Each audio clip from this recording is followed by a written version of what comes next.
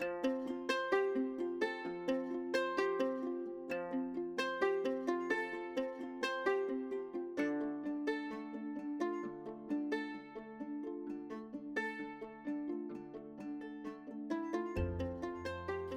I'm Jen.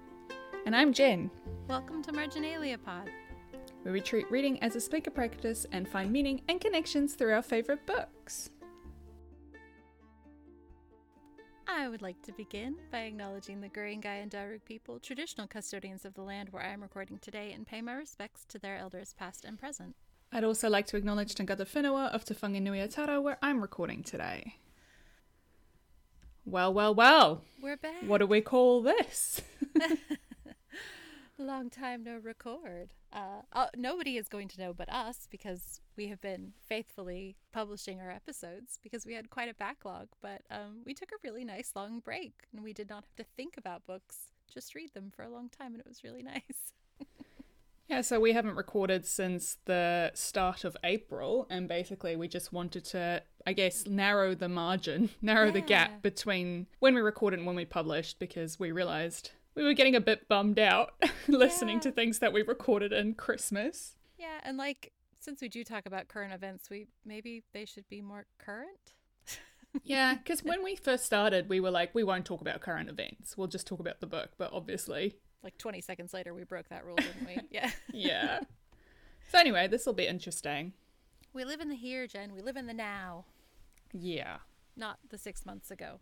Well, speaking of the here and now, what sparked joy for you this week? Oh, I had a great week, actually. So my kids are back in school. School holidays is just finished. But as you know, my son broke his leg the first week of school holidays. So it was really good that we kind of got into the routine of dropping him off, and he's got a wheelchair for school, which was great. But on Wednesday night, we had to go and visit my brother-in-law because he has been keeping care of my office chair when I didn't have anywhere to put it because my current setup is too small. But I've moved back into the sewing room, so I needed to get my office chair. So we drove all the way down to visit my brother-in-law and pick up this chair, and my kids loved it. For some reason, it was like the best night, and we put James and the Giant Peach on audiobook in the car. So we were listening to James and the Giant Peach on the way home because it was like 7:30 or 8 o'clock when we finally got there, and it was like 8:30 when we left. Let's stop and get something from the servo. So we stopped at a petrol station, and I was like, do you guys want chips? And they were like, chips? So we got potato chips, and that wasn't their whole dinner, but it was kind of like the first thing that they had for dinner, and it just felt so magical. And it was just a really great night hanging out with my kids and listening to an audiobook and eating illicit chips on a Wednesday. It's not a normal thing, but it just felt really fun. And then the next morning, my daughter said, Mom, I thought about it all night. I really enjoyed it, and I loved it. And that was just a really fun night. It was so cute because, I had fun too. So that's what sparked joy for me. It was just a random midweek trip to pick up an office chair. That's so lovely. The best chips are illicit chips, I think. Yeah, I mean, we also bought ourselves a bag of salt and vinegar chips to share because they're the most delicious. And I felt very much like Baz with the salt and vinegar chips everywhere because I totally did take them to my bed and eat them while reading my phone after we got home. What sparked joy for you this week? Well, I'm just incredibly busy at the moment. There's just a lot of spinning plates going on in my life. But I guess what sparked joy for me was knowing that I'm making time to still do things I enjoy, like prepping to record with you this week, like having not done it for almost 3 months, and then also recording my other podcast, because in the meantime, I've started a new podcast. Yes, plug it. Yeah, so it's called A TARDIS of One's Own. It is a Doctor Who podcast. My friend from work and I are watching all of the new Who, so starting with Christopher Eccleston's Doctor and doing it through a queer feminist lens. So each episode we talk about a feminist question that has arisen based on the episode. And yeah, we record that after work on a Thursday, so it's just quite a fun little thing to do. That is awesome, and I am so proud of you, and I'm so excited because I don't really know very much about Doctor Who, so I'm excited to dive in and look at it through a different lens. It means I get to watch it again, and I don't think I've watched it in a long time. Yeah, well, that's why we wanted to do it, because, after Ncuti Gatwa was announced as the new Doctor, and we love him in Sex Education, and we were talking about how sad we were that we hadn't stayed up to date with Doctor Who, because you lose touch with things, and why not watch it again and see what we get from it this time? So it's interesting going back. And starting with 9 is so fun too. Yeah, when I first watched it, I would have been 19, 20, so a lot has changed since then. So excited. I'm so proud of you. I love it so much. I love the art for it. I'm just beaming with happiness for you because it's such a cool project and I love that you're undertaking it. And now I can't wait to meet Sophie in real life too. Well, yeah, when you come visit, you can meet her. Yay. Well, let's kick off the book, should we? Yeah. All right. We're reading Anna and the French Kiss, which is extremely adorable and it is such a fun book. I'll go ahead and read the blurb. So Anna is looking forward to her senior year in Atlanta, where she has a great job, a loyal best friend, and a crush on the verge of becoming more, which is why she is less than thrilled about being shipped off to boarding school in Paris until she meets Etienne St. Clair. Smart, charming, beautiful, Etienne has it all, including a serious girlfriend. But in the City of Light, wishes have a way of coming true. Will a year of romantic near misses end with their long-awaited French kiss? It is a very cute book.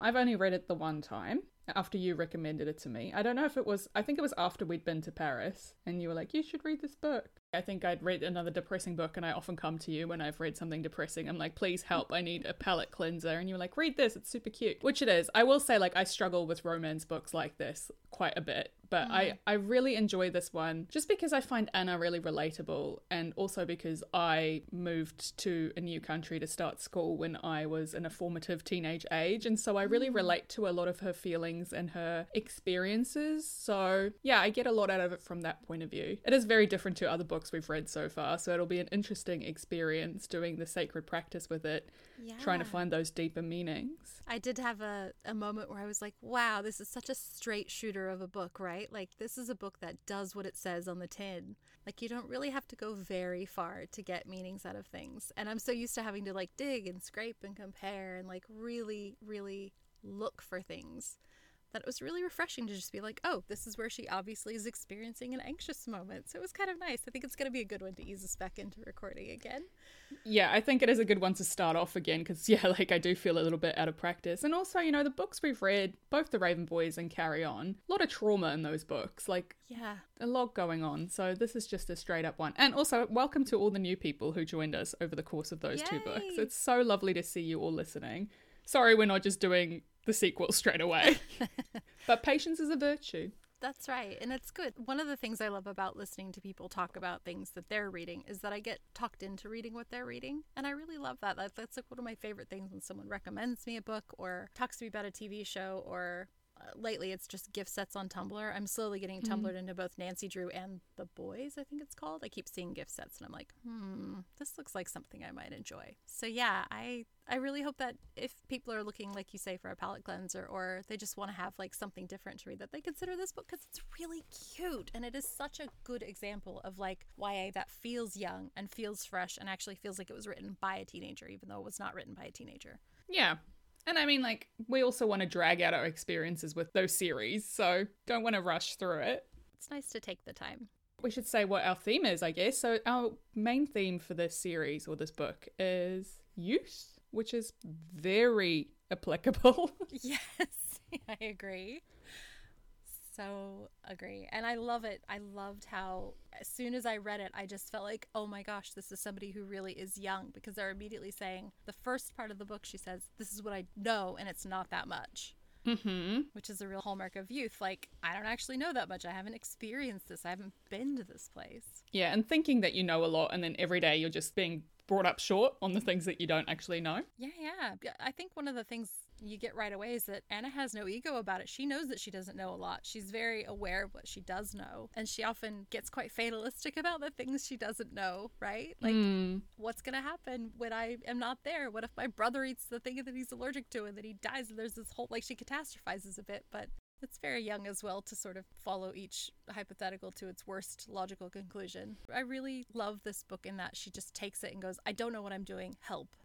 We've all been there. We've all experienced that. That's me still quite a bit, and I'm not by any definition young anymore. Still young. Yeah, but 40 is getting so close, Jen. I'm really excited. I'm only a couple years away now. Like, milestone's coming. It's also still young, though, 40, let's be real. Yeah, that's true. I never feel like I'm old, even though I'm older, if that makes sense. Do you have any thoughts on youth as a theme? Yeah, so I was just thinking what I would like to focus on as we read this through the theme of youth is just how learning and discovery is happening. When you're still young, when you're a teenager, you think you've got things figured out, like we said, but you're just presented with new information and everyone deals with that differently. Yeah. And it can be incredibly stressful, but also very rewarding. So it's a cool thing to look for. And, there's also still the opportunity to experience things like feelings for the first time, and everything feels new and so important and so big, and like, what if I never feel this again because you've never felt this before? And yeah, it's kind of like a tiny bit of everyday magic, so I want to look for that as well. It is magic. How about you? What do you want to focus on with youth? I think I want to think about how youth is both like a stage of life, but it's also a social space. So like when you're young, you're part of a demographic that's both got a lot of potential, but also you're kind of being like dumped on by the generations ahead of you. We joke like, okay, boomer now, but when the boomers were young, like in their teens, they were called the me generation. And now that same sort of criticism is leveled toward, like, what are we calling them? The Gen Z? I don't know what they're called. The TikTokers, whatever they are, the youths. No offense to any actual TikTokers. I don't really know very much about anything that's not on Tumblr. But yeah, I want to look at how it's a social space as well as like a liminal space, because you are in this really in-between area where you're old enough to know better, but you can't really decide everything on your own. So you kind of have to go along with what the grown-ups are saying, but they actually are just sort of slightly older adults, right? And, when you're young, it doesn't mean you're dumb. It just means that you don't have the experience. So there's a bit of like that. It's not ignorance. It's just literally being naive, not having that experience. So I kind of want to look at that. Cool. Yeah.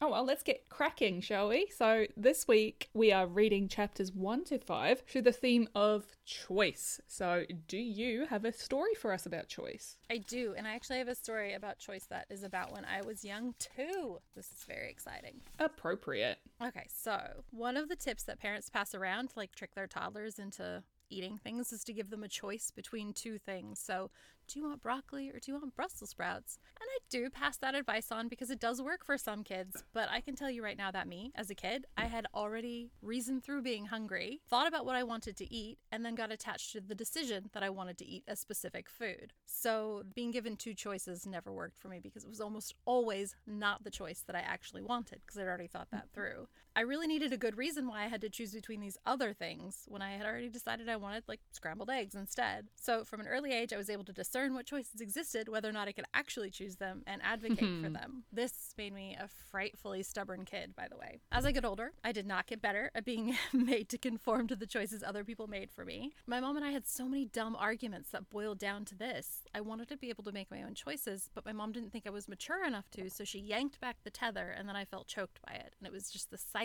of us fighting all the time. For my 17th birthday, my dad finally intervened and he told my mom, just let her go. She's not dumb. She'll probably make fine choices, but you just have to let her go. And I think he was saying this for her mental health. Like he was saying, like, you need to stop obsessing about it because it's not making you any happier and it's not making her happy. And my mom thought about it, and I know she probably hated it, but she did. She let me go. She gave me a few rules, like, stay on curfew and keep my phone charged. I had a phone by this point, and then she just let me go off and do my own thing. And suddenly, with the world full of options, with the freedom to make my own choices, I often chose to be more responsible and mature, even when the impulsive, grand, crazy thing seemed really enticing and I was fully able to do it. I liked being less tethered to someone else's choices because it gave me the freedom to do the right thing, and then I was proud of myself for doing the right thing. It was like I needed the space to decide for myself, but I had been given this really good moral compass. I was very lucky that my parents had raised me with a certain set of values, so I was able to make good choices, but I really did need the space to make them. So that's something I try and remember now as a parent. My kids more or less have good moral compasses as well. I can trust them to make good choices, and I can help them to understand what good choices are. And sometimes they're still going to choose things I don't agree with, but if I try and corral them, they might bolt or feel choked by that tether. And that's a lot worse than not getting my own way about whether or not they wear a jumper when it's chilly outside. Right?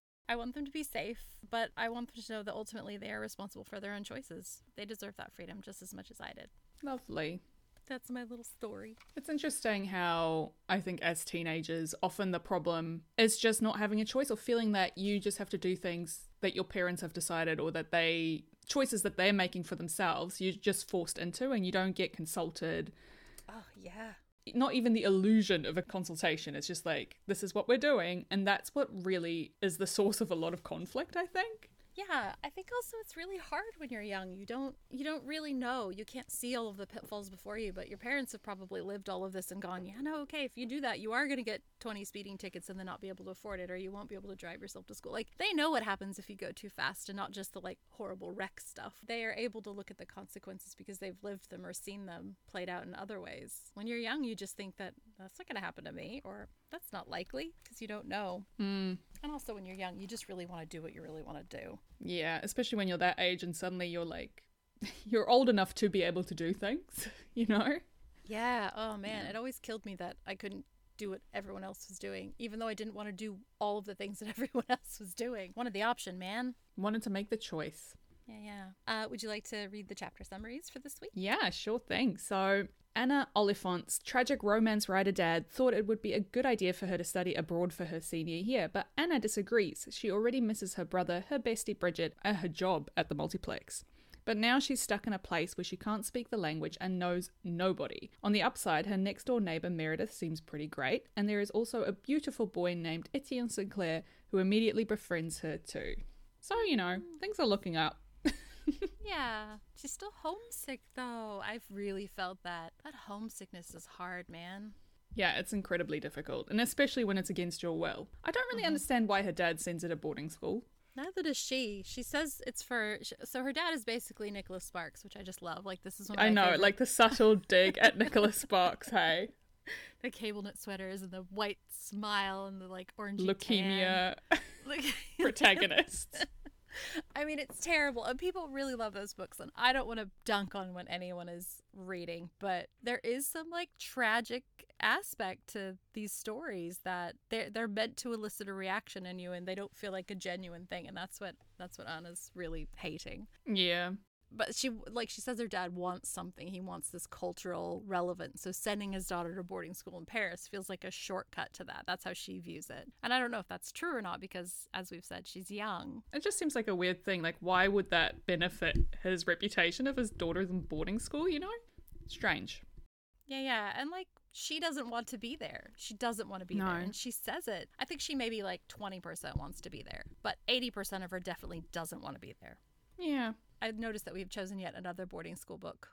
So good. So let's just plug, if you want a good episode about what boarding school is actually like, we did a bonus episode with my friend Frank where he talks about his boarding school experiences in the Carry On season. I think episode 3 of season 6. So yeah, go give it a listen. We did a whole interview, and that's like, we left the interview as it was because it was just too good not to include the whole thing.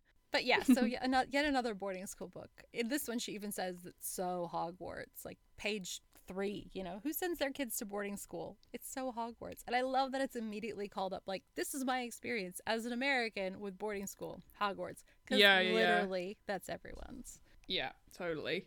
I do think it was funny when she was like, except there's less cute wizarding boys. I'm like, I have never in my entire life thought of Harry as cute, but okay. Harry is cute, though. I know, it's just like never entered my mind as a descriptor for him. Like, I would never describe those books as being like cute wizarding boys. Yeah, I guess it's just interesting. It just, to me, shows a very different, like, this is a real challenge for me mentally to put myself in like Anna's shoes, because this kind of, the way she thinks about boys all the time, the way she thinks about romance all the time was not my experience. Like, I do not work like that. I'm on the aromantic spectrum. Like, this is not my jam at all. So for her to be like, yeah, boys, I'm like, oh my God, you need to chill. So, yeah, I'm trying to be like, let's channel that energy. I love that. I was very, like, boy crazy, I would say. Yeah, I was very much like, everybody was attractive, and I was feeling the feelings all the time. I never was able to act on it, really. I had a boyfriend all through high school, but I noticed a lot of people, like a lot of people. I just listened to The Hunger Games again, and there was this great moment where Katniss and Peter were talking, and he said, oh, I noticed every girl, but I kept coming back to you, or something like that. And I'm like, that's it. Like, yeah, you might notice everyone and be like, yeah, they're pretty, or they're cute, or whatever, but you keep coming back to the one person. And that's how I'm starting to see that with Anna and Etienne. Like, she's starting to notice him more. But then as soon as she thinks about the boy that she's been flirting with back in Atlanta, Toph, she's immediately like, oh, I'm so homesick. I just need to go and sit and cry for a bit. Because she had this, like, potential thing, and it felt so real. It feels so real and so valid to her. Yeah, the potential is often the best bit. The thing that made this feel quite young, Like the youth aspect came through for me really strongly in the way that everyone's in a clique and everyone gets boxed into a thing. Like Yeah. Anna immediately when she meets Meredith, she's like, okay, where do I put her? Like she's obviously the artsy people, that comes as a surprise to me, but she's also like a soccer player, so Yeah, you know, but she's not a athlete. tomboy, so she's like trying to put her in the right box. And then when she has that interaction with Amanda in the dining hall, and you know, she's like the posse of pretty preppy people, and I'm not surprised to see the faux surfer hair stink eye guy sitting with her. Like everyone just falls into a line, and that can be quite mean, but that's teenagers. That's true. That's very much how you feel about it when you are a teenager, especially when you're entering into a new space. You're immediately trying to categorize everybody. Because I think when you're younger, when you are in the throes of youth, you know, you're really trying to work with the experience that you have, which is quite limited. And so if the experience that you have is like, yes, there are these cliques and groups of people, then I will just immediately assign them to what I like, how I perceive them. And you see this in a lot of teen movies, right? So like 10 Things I Hate About You, he gives them the tour of the campus, and he like, this is this group, this is this group. Same with Clueless. You know, go in, explain what all the groups are. Mean Girls. Yeah, Mean Girls. Mean Girls even has a map. I loved that. I mean, that probably works like that, but from the perspective of somebody who sees how fluid friendships are, and maybe it's changing for like the next generation. I know that my daughter sort of doesn't belong to any one group. She just goes from friend to friend as she wants to and as they have room for her. Like it's not like she's part of a clique or anything. So I wonder about that. Like, what does that look like in terms of, you know, for the next generation? I just don't think it's as prevalent, but definitely for when we were growing up, like specific cliques was a thing. We were meant to think about them. We were told that they existed, and then we put ourselves into categories quite often. Yeah, I wonder if it's also not just because when you're a teenager, especially a teen girl, the things you love sort of become the defining element to you. Like you love that so much, you know, like you see this with Meredith and the Beatles. Like this is OTT fangirl behavior, right? So it becomes kind of the personality. So naturally you're going to gravitate towards people who have similar interests or who express themselves in a similar way to you. And then you end up in this thing where it's like cliques.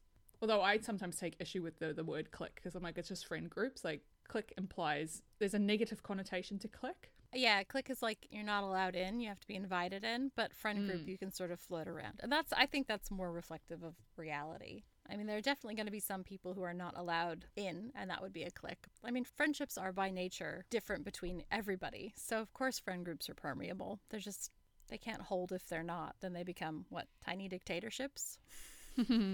I think another thing that really shows Anna's youth is how self-conscious she is. And she's self-conscious about the fact that she's the only one crying. She thinks she's the only one crying. She's self-conscious because that popular girl makes a dig at her hair, which she likes, so she's defending it, but she still feels a bit weird about it. And the same with Rashmi, right? Like she pretends she doesn't care, but she fiddles with her glasses. Yeah. So there's a lot of that, like just you're not quite comfortable in your skin yet. You haven't learned to put your middle finger up at anybody who says anything about you. Yeah, it's fascinating. It's this idea that you know, do not perceive me. You want to be invisible. You don't want anyone to see you or notice you, except for the people that you want to notice you. You know, like there's very few exceptions to this. But in general, like if you see teenagers out, for example, with their parents in a mall, and you see how they try to like fold into themselves because they do not want to be perceived. Yeah, don't talk to me. I don't want to be seen hanging out with some old person. I'm glad that my kids aren't at that age yet. It will break my heart when they're like, ugh. I do like that she really loves her home, though. I think that that's really nice. And I like that she acknowledges that lots of 17-year-olds would probably be extremely keen to be out of home. And she's just like, but I want to go back. I want to be there with I don't know, she's got a pet of some kind, like a guinea pig. And she wants to make sure that she's the one watching her brother because she really thinks that she is the right person to watch him. You know, she even tells her mom, please take care of him. Like her mom is not going to look after her own child. I mean, she really loves her home and she loves her best friend and she loves her life. And that's a really great, like, I love that. I think that's a really great sign. That's somebody who's pretty happy with themselves. I do love that kind of thing. You have this fear of missing out that comes in, but the fear of being replaced as well. Like, you know, she's worrying about Bridget taking her place in her life. Like, and but also wanting to be missed. Like she talks about how she wanted Bridget to be the one to write first. And she says on page 43, maybe because I wanted her to think I was happy and busy, I didn't have time to talk. When in reality, I'm sad and alone. Like she wants to project this aura, but she's also worried about Bridget like collecting her life. It's very, very accurate to how you feel in that situation. Yeah. And I love that you flagged that because later there are things that Bridget does where, Anna comes back for Christmas and she's like, you have literally collected my life. Like, some of those things do happen. So it's a justified fear that, like, she'll have moved on and grown in a different way, and her life won't be back there waiting for her. And that's a really hard thing to learn. It's just the expectation that when you leave, that everything kind of stays in this, it's stuck in amber, right? Like, it's a stasis, and you're going to go back and pick up the threads and it'll be exactly the same. And it is a harsh realization the first time you realize that doesn't happen. For some reason, you just think it'll happen. And I vividly remember being like, it's harder being the one to leave than have someone leave you, because I don't know, there's just like, it just feels harder. Like, it's sad when someone moves away that you really like, right? Like, that's a hard thing to cope with as well. But when you're the one leaving, I think that's a harder experience, because you just feel like you're immediately forgotten. You feel like everyone moves on without you, and you're just like, cool, I've got nothing. Yeah, that is hard. And I think Anna addresses that, she's moving a year ahead of schedule. In the US, it's really common for you to leave home at 18 and move out to university. And she's already got plans to go to California to study, which is quite far. It's the other, it's the other coast. It's Atlanta's on the other side of the country from California. But she's just not ready now. And she doesn't want to do it now. Yeah, also just the shock, right? Like, so she's gone from a big school to a small school, and this idea that she's taking someone's place, like she's you're the new Brandon. Yeah. It's hard. It's a hard thing. That's another sign of youth, that this Amanda person was just like, oh, I'm going to remind you that you don't belong. I think that sometimes when you're younger, you do have to say, no, you're not supposed to be here. Someone else was already here. Also, just like in terms of youth, this idea that this is such a weird time for you, like age-wise. Like, you're old enough to be considered responsible for certain things, but adults still treat you like a child sometimes and want you to just follow the rules. So, yeah, it's such a complete juxtaposition, because you're like, am I responsible or aren't I? Like, are you going to treat me like a child, or are you going to tell me what to do? Like, or you need to let me be myself, all these things. So even when her dad says on page 5, well, kiddo, guess you're all grown up now, it's just summed up in that line. Like, he's still calling her kiddo, but he's telling her you're grown up. Yeah. Yes, it's so weird. The more my kids approach that age, the more I'm like, how do we think it's okay to turn 18-year-olds out on their own without any sort of support? Like, you're still growing and changing emotionally. What? It's crazy to me. And look, I was the kind of person who, like, at 17, I was like counting down the days till I left home. Because again, I really like being in charge of my own life. But like, still, I needed support, and I would have loved to have had someone who was like willing to meet me on my terms for that. Like, here's what we can do, and what do you need help with, and how can I help? Not you're doing it wrong. This is what you should be doing, but like, what can we do to make it work for you? And I think that a lot of kids, especially teenagers, when they get to that age, they really want that guidance, but they don't know how to ask for it, because it seems like we just drop them off and let them go. So yeah, you're right. There is this idea that like, Anna's being told she's grown up enough to go live overseas by herself for a year, but she doesn't feel like she is, and she doesn't want to be left there. And then they leave her there anyway, and she's like, oh my gosh, I have to deal with this. I just think it's also, it leads to a lot of conflict and a lot of confusion and anger in teenagers as well, because, you're told that you're too old for this, and you should be more mature, and you should be more responsible, but you're also not trusted, and you're not given the choice. You're not given options. You're getting told what to do, and like, not under my roof, but in the same breath, it's like, you're too old for this. So which one is it? Yeah. Stop messing people around. You can't have it both ways. Yeah, exactly. Speaking of choice. Yes. The main thing I took away from this is just like, when you don't have a choice, it just makes you feel so powerless, and things feel so much more unbearable, because they're happening to you against your will. Yes. And then you can't even appreciate the things that might be good, because it feels like it's just been forced upon you. She starts out by saying, I've tried yelling, begging, pleading, and crying, but nothing has convinced him otherwise. Like, he's decided, I'm going to this boarding school and I'm going to go. And her mom goes along with it, and she's sort of stuck in this place where she can't really say no. And I was talking about this. Yeah. I was discussing this with my husband, and I was like, I guess she could have just gotten there and then gotten expelled. It would have been real easy to just get sent home right away, right? Start a fire. Yeah, like, just do something really objectionable. But she's not the kind of person who thinks that that's an option. Like, that's not a choice she's willing to make. So she's more likely to go along with this thing that she doesn't actually want to do and try her best at it, rather than just be like, no, I'm going home no matter what you say. You can't keep me here. I'm going back. She also says on page 17, if this were a vacation, I'm sure I'd be charmed. And then she's like, but I'm not on vacation. I'm here to live, and I feel small. And how different her experience of the city would be, how different her feelings would be if she was just consulted a bit more, rather than just being told. Like, even if they get, like, if her dad wanted her to go to boarding school, be like, hey, I want you to do this thing. It'll be a great experience. Here are the 2 boarding schools. Choose one. Yeah. I mean, I've got a friend, one of my friends from the Harry Potter Sacred Text reading community groups, Roberta. She's a fantastic resource for people who loved boarding school. She said it many times. It was the making of me. And I just like, I can't, like, to me, that blows my mind because I think I would have really enjoyed boarding school as well. But like the specific type that she went to where it was actually a really supportive environment and she had a lot of like really great friendships and good experiences. Like, I think I would have loved that. But for my kids, I'm like, oh my gosh, I would miss them so much. Like, as a parent, I don't feel like that would be an option. But as a kid, I was like, get me out of here, you know? I want to learn, I want to grow, I want to test my limits. I think Anna feels comfortable enough in who she is and what she wants, so she doesn't really have this need or desire to test her limits. So being made to do something that's so alien to her is like, but I want a choice in it. I already know who I am. I already know what I want to do. Why do I need to do this other thing?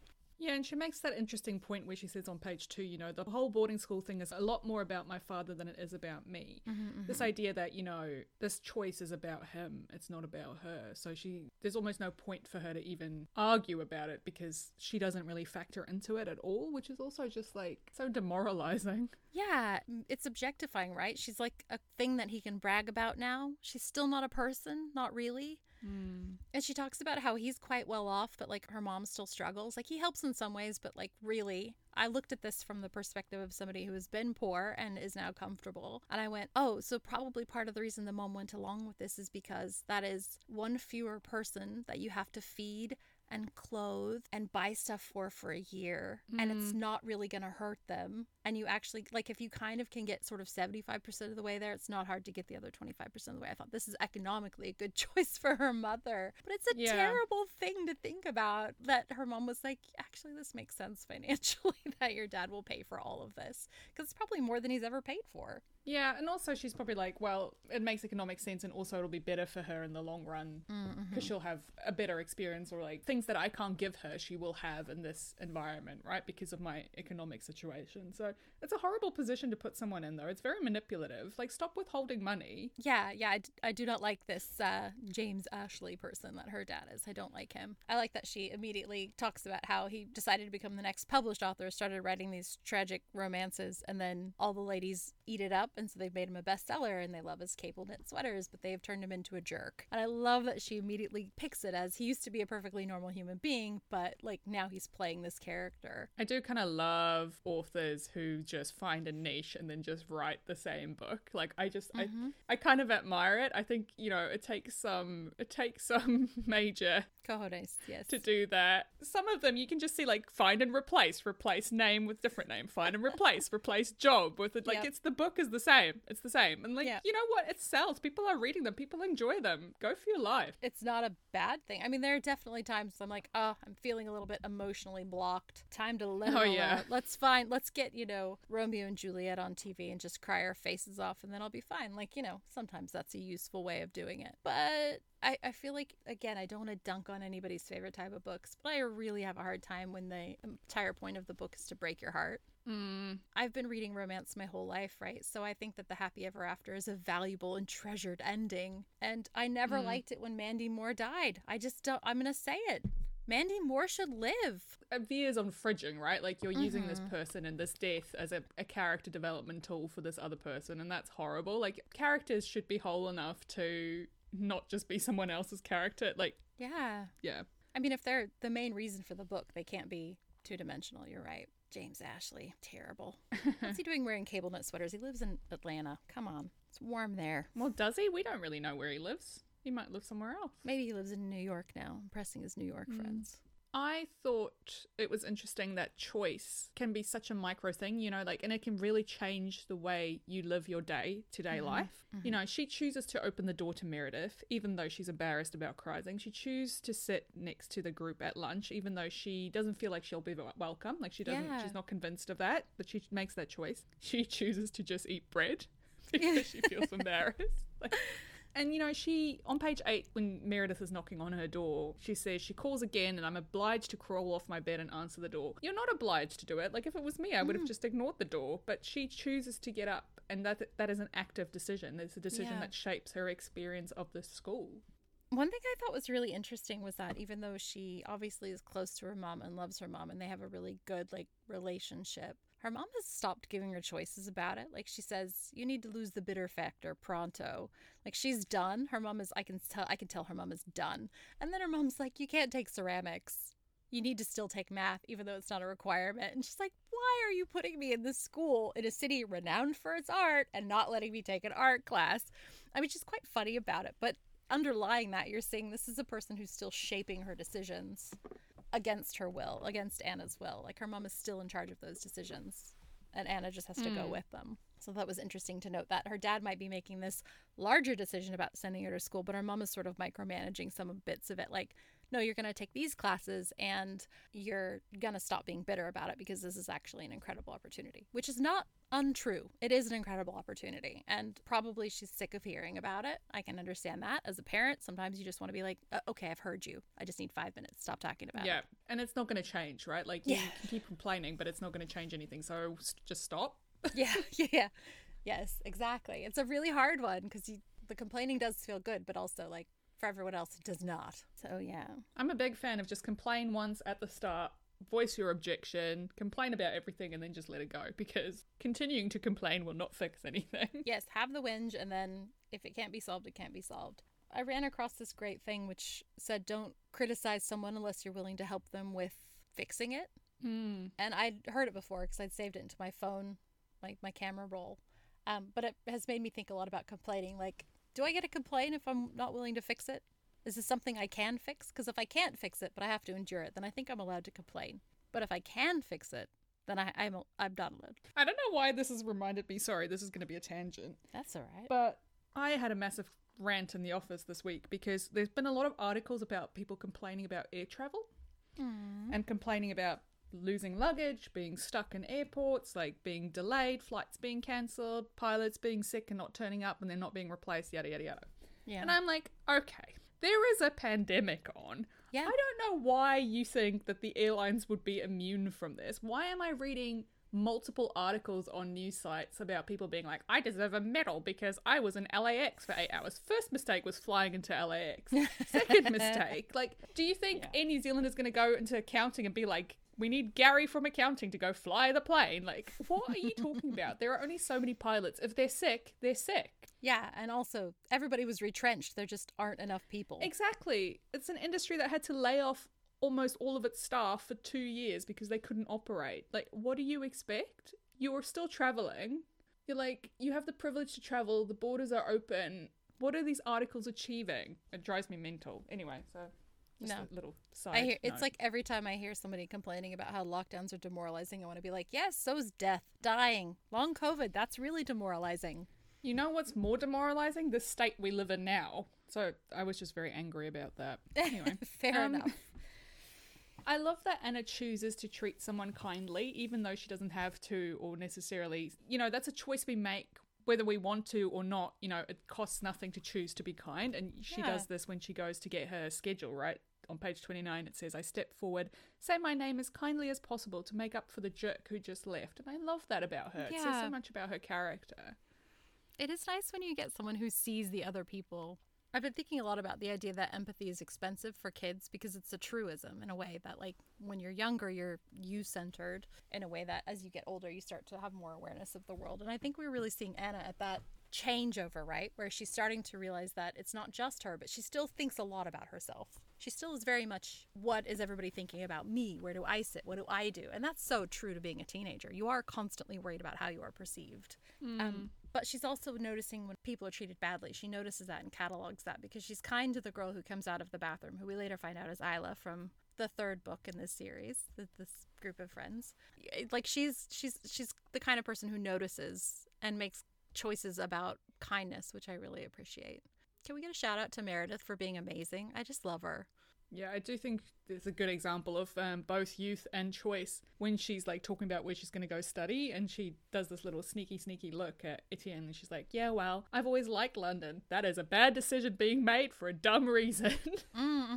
Where's that? I actually wrote down in my tangential marginalia that boys turn girls into such idiots. That's something that, that Anna says that just made me crack up because she clocks herself thinking, well, maybe I don't want to learn French so that Etienne can continue to take me to breakfast every day. And she's like, oh, why am I being so dumb? I'm like, that's right, girl. You're being dumb. Just learn your French. It's going to be okay. I love that she also is pretending like she's choosing not to like Etienne because she's like, well, you know, he has a girlfriend and Meredith obviously likes him. So, you know, he's just off limits. But it's not a choice. You know, she's not actually making that choice.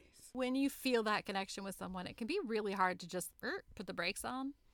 She does her best. Like, I will say, she really does her best to put the brakes on. I think she's just like a romantic, right? She just likes having crushes. She likes talking about it. She likes thinking about it. She's like Tina from Bob's Burgers. Maybe not as extreme.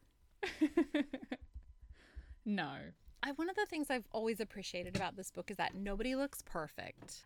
But like she talks about Etienne having like imperfect teeth, but his smile is still described as lovely. And he's a short king, right? He is not tall, but he carries himself well. And she really vibes with that. Like we get all of these like things about people, descriptions, and they're not negative. They just exist. And I love that she finds these things attractive because it's really nice. Especially this book came out in 2010, right? So this was the heyday of like either everything is dystopian or you're dating a beautiful vampire. So it's great that there's this book about perfectly normal teenagers having these perfectly random experiences and finding someone who's not like a cover model, but still attractive. I love that. I needed that so much as a teen. Yeah, there was one thing that I flagged that I did not like, and that's when she describes Meredith and she says she's tall and a big, but not overweight big, volleyball player big. And it's so unnecessary to put in not overweight big. Like that sentence would have worked on its own. Like if you just go, she's tall and big, volleyball player big. Like I don't like it because by putting the exclusion in, it makes it sound like it's bad if she was overweight big. Like, anyway. I think that might be a product of the time thing, Yeah. And I also did not like that Josh called Rashmi the old ball and chain because I hate when people do that.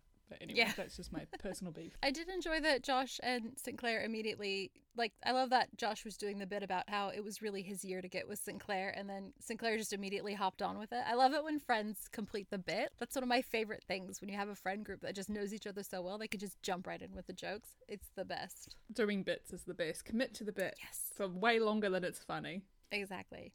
Did you have anything else on youth or choice? No, I think I've got a few tangential though. Yeah. I really think that Meredith is the best, and I love that she is so welcoming and amazing to Anna right in the beginning. Like, come in, I've got hot chocolate. She lets Anna go through her stuff, which that would make me crazy. Like, just having somebody like pawing through my things, I would be like, what's happening? Why are you touching all my things? Weird behavior from Anna. Yeah, but she's like fascinated by it and she loves it, and it's an art project, right? So she's feeling somebody experiencing her immersive exhibit, I guess. And then the next day when she invites Anna to sit down with her, she says, I should have knocked on your door. You look so lost. Like, she acknowledges that Anna needs that, like, help. And she's just really lovely. And I just, like, for you, Meredith. I also want to talk that I think she has a bit of anxiety. So. Oh, yeah. Totes. She's worried about everything, worried about how things are going to happen. She doesn't have a script for anything. And I super relate. So definitely wanted to flag that. How about you? Yeah, I agree on the anxiety. She's always talking about her stomach clenching and her chest feeling tight. And she basically has a complete, breakdown as soon as her parents leave. Like, that's a proper spiral. And then the whole thing about her brother, the catastrophizing, the spiraling, which, when you are younger, all those emotions are a lot heightened and you feel everything so much. But I just, it's definitely an anxiety situation going on, I think. For sure. I've mentioned most of my marginalia. I think the only other thing I will say is just I love Paris. I love Paris so much, and I just, it's another thing I really love about this book. You really get the city really comes to life in it. And there's this lovely line when she talks about when she's walking to the dining hall the first time, and she talks about the city being pearl grey, overcast sky and the stone buildings emit the same cold elegance, but ahead of me it shimmers in the rain. Like, everything is just so lovely, and I love Paris in the rain. I just think Paris is amazing. So into getting more beautiful descriptions. So I need to spend more than 3 days there, I think. Well, apparently I'm in the minority because I have not met another person here in Wellington who enjoyed their time in Paris. Everyone's real down on it. That's because they're from Wellington. I just love it. I especially love... No, these are people from all over the world, but I especially love the Latin Quarter where this book is set. So I think it's gorgeous. I liked hanging out in Paris with you because I know that you loved it, and that made it so much more exciting for me. I think when you're with someone who really enjoys it, that's what makes it special. That's kind of why I don't like traveling unless I'm going somewhere that someone already is. I'm not a very good tourist on my own. I just want to go to Paris now. That's all I'm thinking about. I really liked it too. I thought it was great, even though it does smell of wee. Well, this is the argument. People are always like, it's so dirty and the people are so rude. I'm like, that's literally any major city. I don't understand why you're getting fixated on it. Like, it has so much to offer. Just like the art you have available to you in Paris is phenomenal. That alone makes it worth it. And then the food, no. The wine, the wine's so cheap. The wine's cheaper than Coke. Like, what is the problem? The coffee is amazing. The bread is amazing. The cheese was so good. I mean, what did we do the first night? We went and found empanadas at a street. Like, there was a band playing, and we found empanadas and ate empanadas from like a street vendor. And then we went to a little grocery store and bought all of the cheese and prosciutto that we could carry and brought it back. It was amazing. And that was just like 2 days. Crepes everywhere for like €1. Like, yum. Still glorious. All right, I do have an in-depth marginalia. Okay, so mine is on page 18. She's just getting into the school, like going into her first day of school, and she's been there because she's done the like live seminars, but her thought is, how can such a school really exist? And how is it possible that I'm enrolled? My father is insane to believe I belong here. So I think that like she's just arriving and she's really nervous. I think that it shows her youth and the way that she doesn't know what to expect, so she's just decided that she doesn't belong. And when you're young, you really want to belong. You really want to fit somewhere. And she feels like she fits back in Atlanta. She doesn't feel like she fits here. She's talked constantly about how her clothes are from Target and everyone else looks like they have ponies back home, right? So she's feeling very like outside of it. She's really worried about the social stuff too, which is quite a hallmark of youth. And I think there's something really interesting here is that she has a lot of choices she has to make, and she doesn't know if she's going to make the right ones. She's got a fair bit of anxiety about that. And that's a very common thing for when you're young. You just want to be like, am I doing the right thing? Am I making the right choice? Is this what, like, who's going to judge me for this? We know she likes routines. We know she's miserable about being forced into this situation she didn't choose. And I also think there's something to be said for like assuming you don't belong because you feel awkward. I don't know. I kind of outgrew that.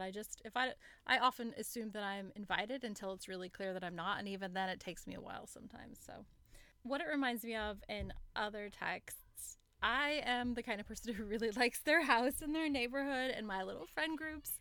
And when I have to go out and do things that are unusual to me, I find that really challenging. I mean, it took me like 3 years to go to a different IKEA because I had been going to the one that I go to for so long that any other IKEA felt like a foreign country. So I'm a lot like Anna in this. Like, I really like my space and I really like already having my groove and doing my thing. But, you know, it's good. It's growth to go and push yourself to do anything. So, like, going forward, I just want to make sure that I have an eye on the growth opportunities, that I'm not limiting myself by being comfortable. I need to find the beautiful hallway boy in every situation, even if it feels unreal or like I don't belong. Look for the positives. Very important to remember. How about you? Do you have an in-depth marginalia? I do. So mine's on page 40, and it's a bit of a long one, but it's the bit where she has had lunch and she started thinking about this boy she liked back home and how they shared a kiss, and then she starts spiraling and runs off to the bathroom to have a bit of a cry. Yeah. And she says, I miss home so much that it physically hurts. My head throbs, my stomach is nauseous, and it's all so unfair. I never asked to be sent here. I had my own friends and my own inside jokes and my own stolen kisses. I wish my parents had offered me the choice. So pretty clear cut here on choice, right, as a theme. Yeah. She feels like she's been forced against her will. All she wants is a choice. She just wanted them to like even acknowledge that she should get a choice. And then of course just youth, because it's so hard. It's so hard to like be a teenager, end of story. But then to also like feel like you have like you belong somewhere, you have a group, you have everything figured out to like get through life in your little area, and then to be transplanted into a new situation. Not only do you not have that, but you're seeing other people have that, and you're just reminded of what you lost constantly. It just reminded me of my own experience. So my family moved to Australia when I was 14. I turned 14 a month after we moved. I had never changed. I'd never moved out of the suburb that I'd grown up in. I went to primary school with the same people, basically went to high school with the same people, had the same best friend from when I was 8 years old all the way through. So when I moved to Australia, and I also moved to a school where I had to start going to school in a different language, it was incredibly difficult. It didn't feel like you belonged. You were an outlier in the first place because you're an immigrant with a weird accent in this situation. So you're standing out all the time. You don't feel like people like you. You feel like people are being forced to include you against their will. Like Rush Me is a bit forced, you know, like people are mean to you for no reason. you don't want to be there. You didn't choose this. Like, I did not want to go. The worst bit for me was I feel like my parents immigrated for me. Like, that was always the thing. Like, they were going to, so I can have a better life, right? But it was so hard for them too. Like, it was horrible. It was just hard across the board. And I felt like I couldn't be honest about how I felt because then I'd be letting them down. Like, they didn't need me suffering on top of what they were already going through, right?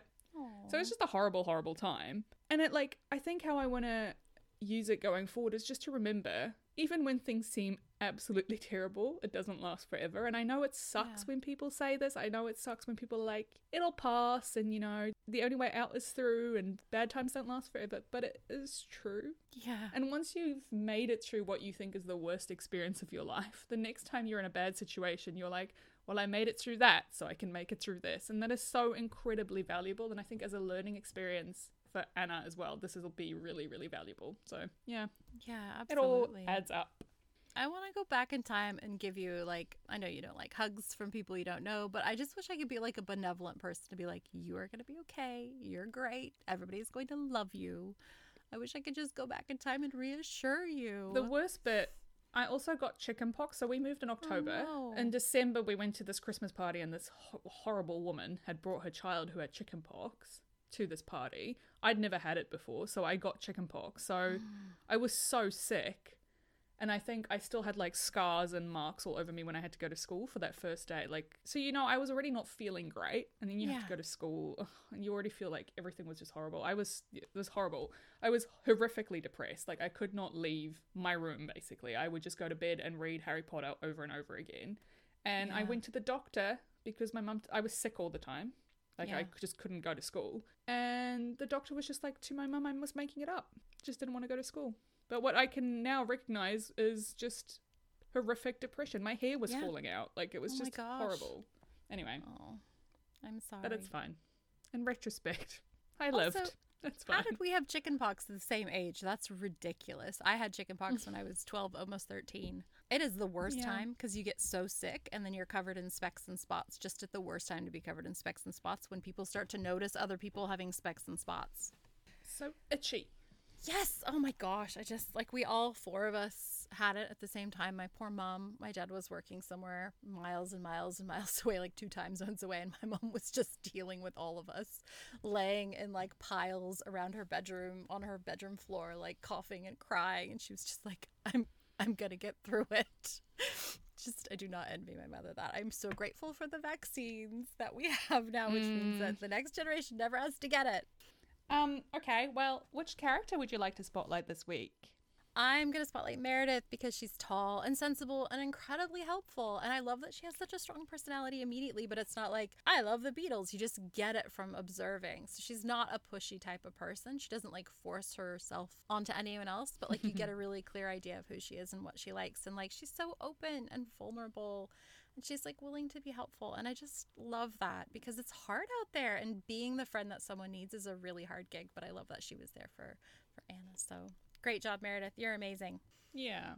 How about you? Who do you want to spotlight? I'm going to spotlight Anna because, like I said, it's a very hard thing that she's doing. It's hard to be the new girl. It's hard being in a new country. Doubly so if you don't speak the language. And you know what? Yes. Big hugs to Anna. It does get better. And you will have a great time. But I know it doesn't feel like it. Yeah. Well, next week we're going to be reading chapters 6 through 10 through the theme of complaining. Woohoo! Something that you love to do. And also something that I love to do. So it's going to be great. I'm really excited. And I'm so glad we're back. Yay, we're back. I know, it's great. Get back in the routine. Warm up our marginalia muscles. Yeah. Our very, not rusty skills, but like we've had a nice break. I think my brain is ready to get back to it. And I'm glad we are. Thank you, Jen. Thank you for doing this. And thank you for making the time every week. I just love that we've really dedicated ourselves to this. And I love that we're back at it. Thank you. Me too. Can't wait to see where this takes us. I know. It's going to be so good. All right. I'll talk to you next week. Bye. Bye.